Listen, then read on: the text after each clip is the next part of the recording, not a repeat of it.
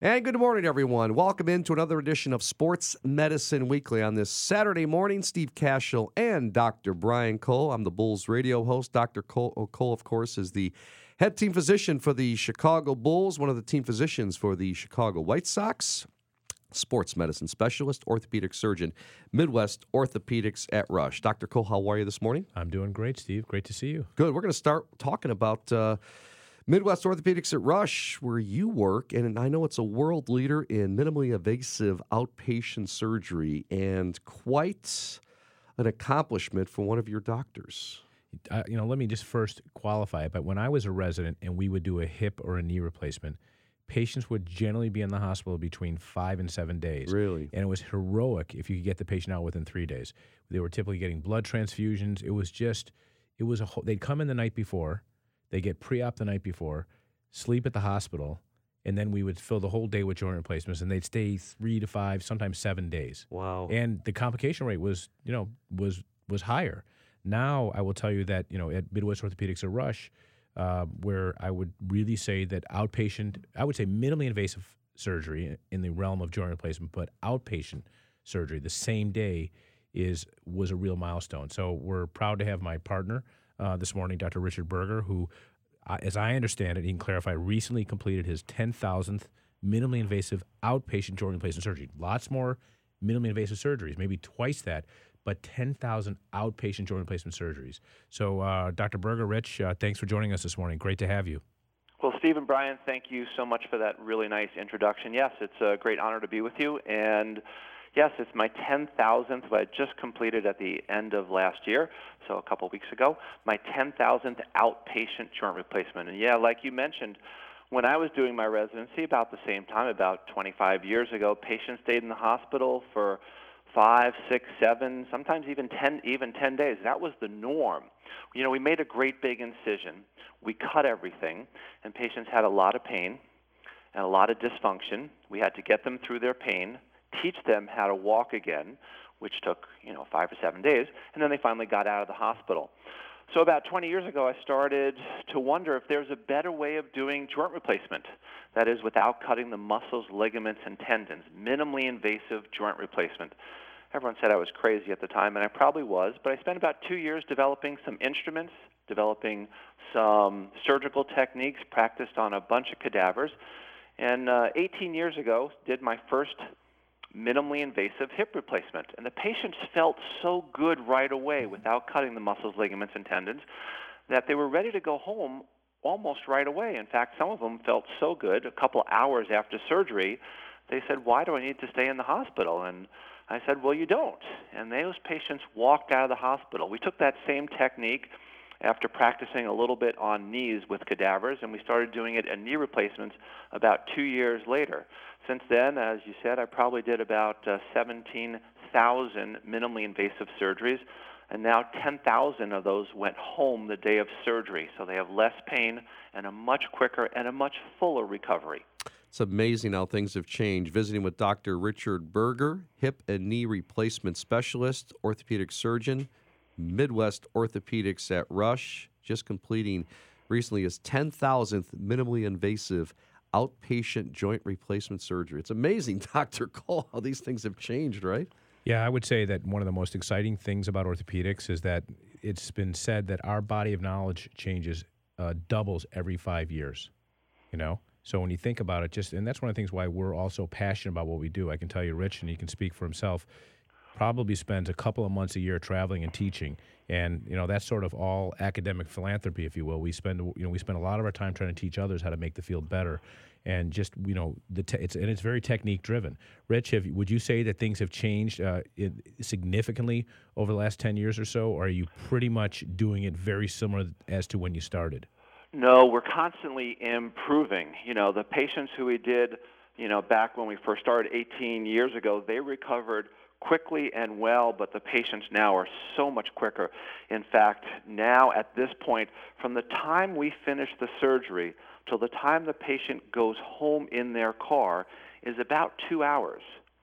And now I have patients who are literally going back to work that afternoon. Wow. That's crazy, but that happens. But it's pretty routine that patients are back to their desk job in 5 to 7 days, back working. You know, it used to be that they were off for months and months and months, had a very slow recovery. Now they're back to work, recover really quick. And this opens up joint replacement to a whole new group of people, younger people who can't afford to time off, can't afford to have months and months and months of not taking care of their family, can now, instead of taking vacation to Disney World, come to Rush, have outpatient surgery, and go back to work a week later. Some people, in fact, don't even tell their work they're having surgery. They just come back a week later after vacation, walking fine, out of pain, and are back working. Great stuff. Dr. Berger, out of time. Congratulations on your wonderful accomplishment, and I love the way you explain it. It's great stuff. It's amazing how science has come this far. Thank you for having me. Dr. Richard Berger from Midwest Orthopedics at Rush. 3, 2, 1. Our next guest here on Sports Medicine Weekly is Chris Stout, talking a little bit about artificial intelligence. Chris is a vice president of research and data analytics at ATI Physical Therapy. Before we get to Chris, Dr. Cole, you've been doing some things in AI or artificial intelligence, haven't you? You know, it's that when people hear the term artificial intelligence, and we'll have Chris sort of elaborate on it because I still need to learn exactly what it is, but you almost get this feeling that things kind of happen by themselves vis-a-vis a computer, right? But whatever a computer does needs data and needs to be, the data needs to be coded properly. So the stuff that we're doing, working with a startup company, and we're capturing the entire surgical procedures of shoulder procedures. And then he's basically at the pixel level, the smallest level of sort of resolution when you know, to visually or optically see something. He's reconstructing it and coding it. And then we're able to we're going to potentially use that for competency testing for teaching procedures to other young residents and fellows. So that's how we're using artificial intelligence. But I think probably the public needs a good explanation as to what it is, and I think I can't do it justice. So Chris Stout from ATI, who's a clinical professor in the College of Medicine at U of I. Also, I know you work with ATI. Just give our audience a brief lesson on what it is and how you're using it. Well, sure. Thanks. Good to be back on, you guys. Artificial intelligence, I mean, most people might have an experience of it if they have an Alexa at home. And basically, how does Alexa start to learn how to respond or how to recognize people's voices? How does Facebook start to recognize people's faces and they tag them, and they have a pretty good likelihood of being able to do that? So to your point about your project looking at pixels, those pixels get turned into data. Our voices get turned into data if we're talking to Alexa or something like that. And there's intelligence that drives that, but it keeps learning. It's not just rote. It doesn't just happen one time. The machine learning, if you will, gets better and better, and it iterates. It learns. It gets over those mistakes. It gets better with understanding your voice over time. So if you're talking to Siri or Alexa, the more you do that, the more data it has, and the better it is about being able to properly understand what you're saying or what you're wanting to see, and then being able to respond that way. So, Chris, what are you doing in the therapy space? Tell us about that. Sure. Well, similar to what you're talking about, there's a lot of areas where data can come in to help inform decisions, and we're, pardon me, at a very beginning nascent stage to take that data and combine it with what the literature says to help inform treatment planning in our electronic medical record. So, for example, no one has time to go to the proverbial stacks and read what the literature says about all the different kinds of things about treating different post-op injury, post-surgical injuries, things like that. So we can't, within all the clinics that we have and with all the therapists we have, expect them to keep up with that. So part of what my department's doing right now is taking clinical guidelines in terms of treatment and then being able to see how we apply that with our patients, and then what those outcomes turn out to be.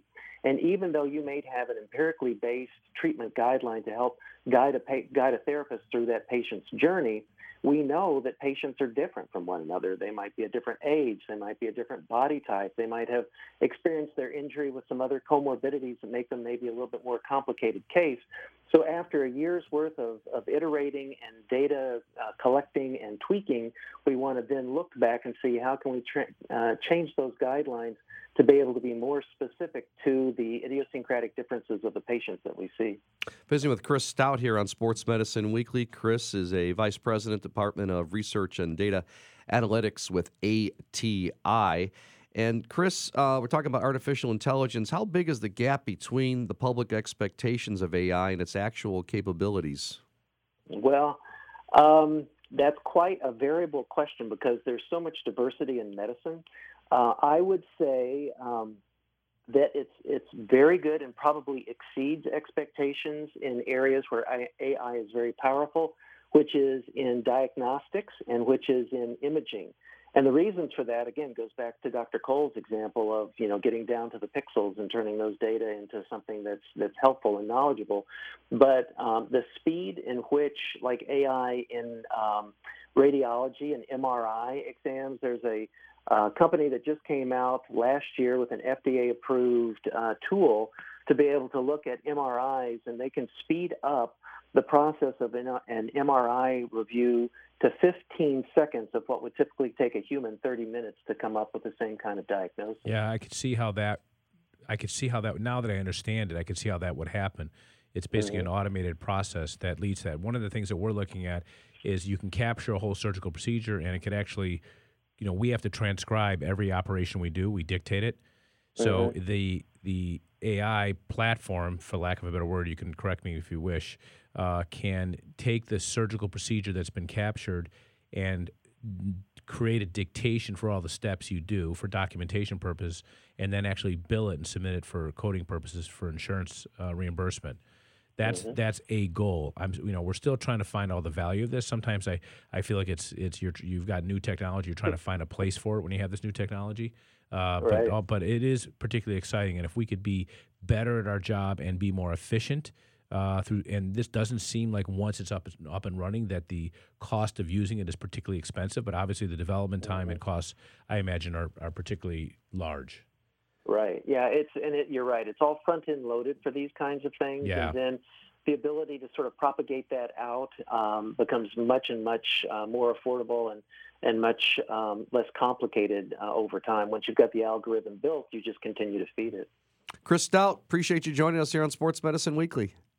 It's a pleasure. Take care, you guys. All righty. Back with our staple of the show, our Ask the Doctor segment. Stay with us. Sports Medicine Weekly, only on 670 The Score. Back here on this Saturday morning, Steve Cashel, Dr. Brian Cole. It is Sports Medicine Weekly, Chicago's premier sports medicine program. Net proceeds from our show, Sports Medicine Weekly, go to support orthopedic research at Rush through the liveactivenow.org fund. Our producer, board operator, Shane Reardon.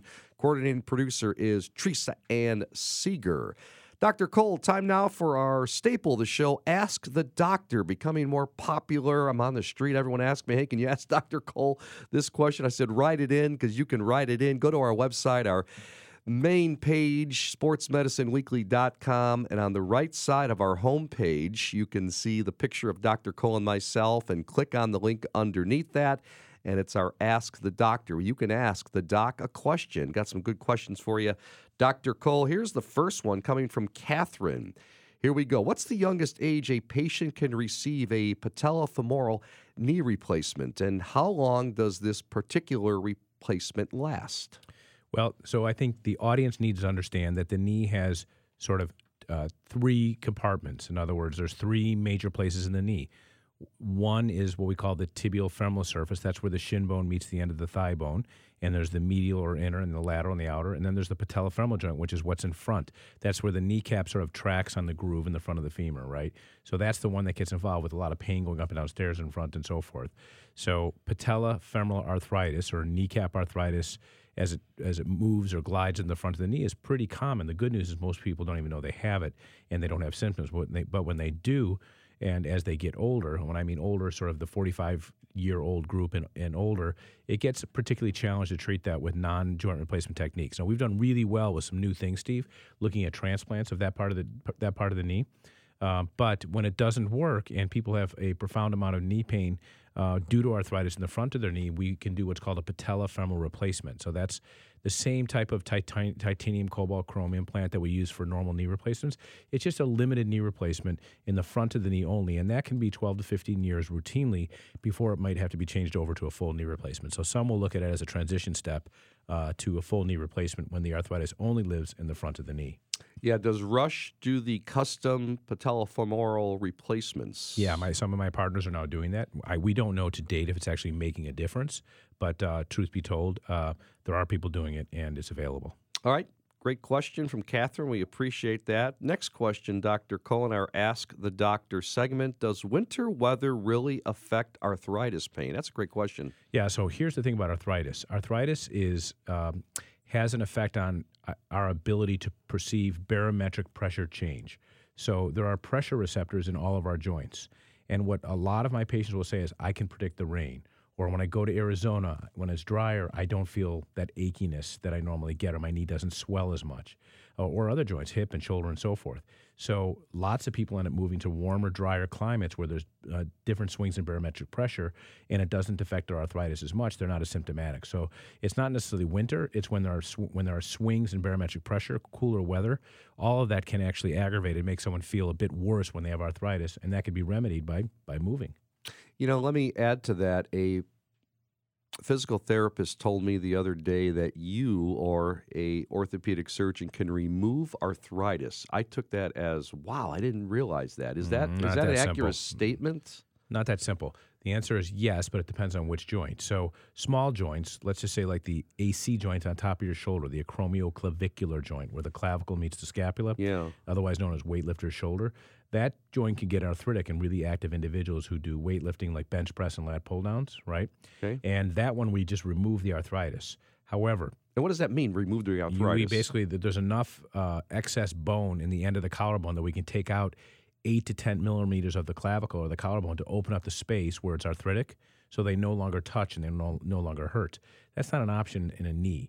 If we go in a knee or a shoulder that's arthritic, we can clean up loose pieces of debris and things like that are related to the arthritis or the cartilage loss, but you can't just get rid of the bone and cartilage without replacing it with something. So in our world, we can clean people up, or what we call debride them. We do that a lot in professional athletes to buy them time, but it may be incomplete and not last very long. Sometimes athletes will get them yearly. We get a debridement where we clean up the arthritis, but you just don't get rid of it. So the flip side is that when the alternatives for those bigger joints, once you clean them out, then they get replaced. How do you replace them? In the younger patients, we might use a cartilage transplant, a graft of some sort. In older patients, we do it with metal and plastic with a joint replacement. Always thinking arthritis is forever. Well, it's not. I mean, there's some disease states which you can't treat other than with ongoing medications. The amazing thing about orthopedics and arthritis is that you can definitively treat it and you can replace it, and patients can do great. So it's not like other simple diseases. But the flip side is that when you do well, you do really well. So arthritis is not forever. But most of the treatment is really managing symptoms. You don't necessarily have to get rid of the disease to feel better. We have lots and lots of things we can do that don't get rid of the disease, but people can feel better. And that's oral anti-inflammatories, glucosamine, chondroitin sulfate, collagen HD. You can use natural anti-inflammatories like turmeric, injections of steroids, lubricants, all kinds of things that can be used to reduce the symptoms of arthritis. And if it doesn't work, then there's surgery. Next question here in our Ask the Doctor segment. Dr. Cole, this one comes from Jimmy in Downers Grove. It seems as though there can be detrimental effects from the sun. However, can the sun ever be a positive for an individual? Yeah, it's an interesting question. We've now, while we all know that sun can be bad for your skin, aging and so forth, and more importantly, can lead to different types of skin cancer and even melanoma, right? But we've now created an age where we have sort of an epidemic of individuals who are vitamin D deficient. So the sun can do a lot for us. Obviously, we do it in moderation, and it's essential for lots of functions. For example, vitamin D, it's important for bone health. It's anti-cancer. It supports the immune system. It can protect against dementia and brain aging. It's good for losing excess fat.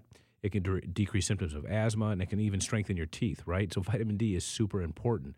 And in fact, we have vitamin D deficiency in our NBA players. It's a subject of intense study showing that our NBA players are just not getting enough sun. And I'll take it one step further. I've seen even in training rooms where they have a tanning booth that's used in moderation to increase vitamin D.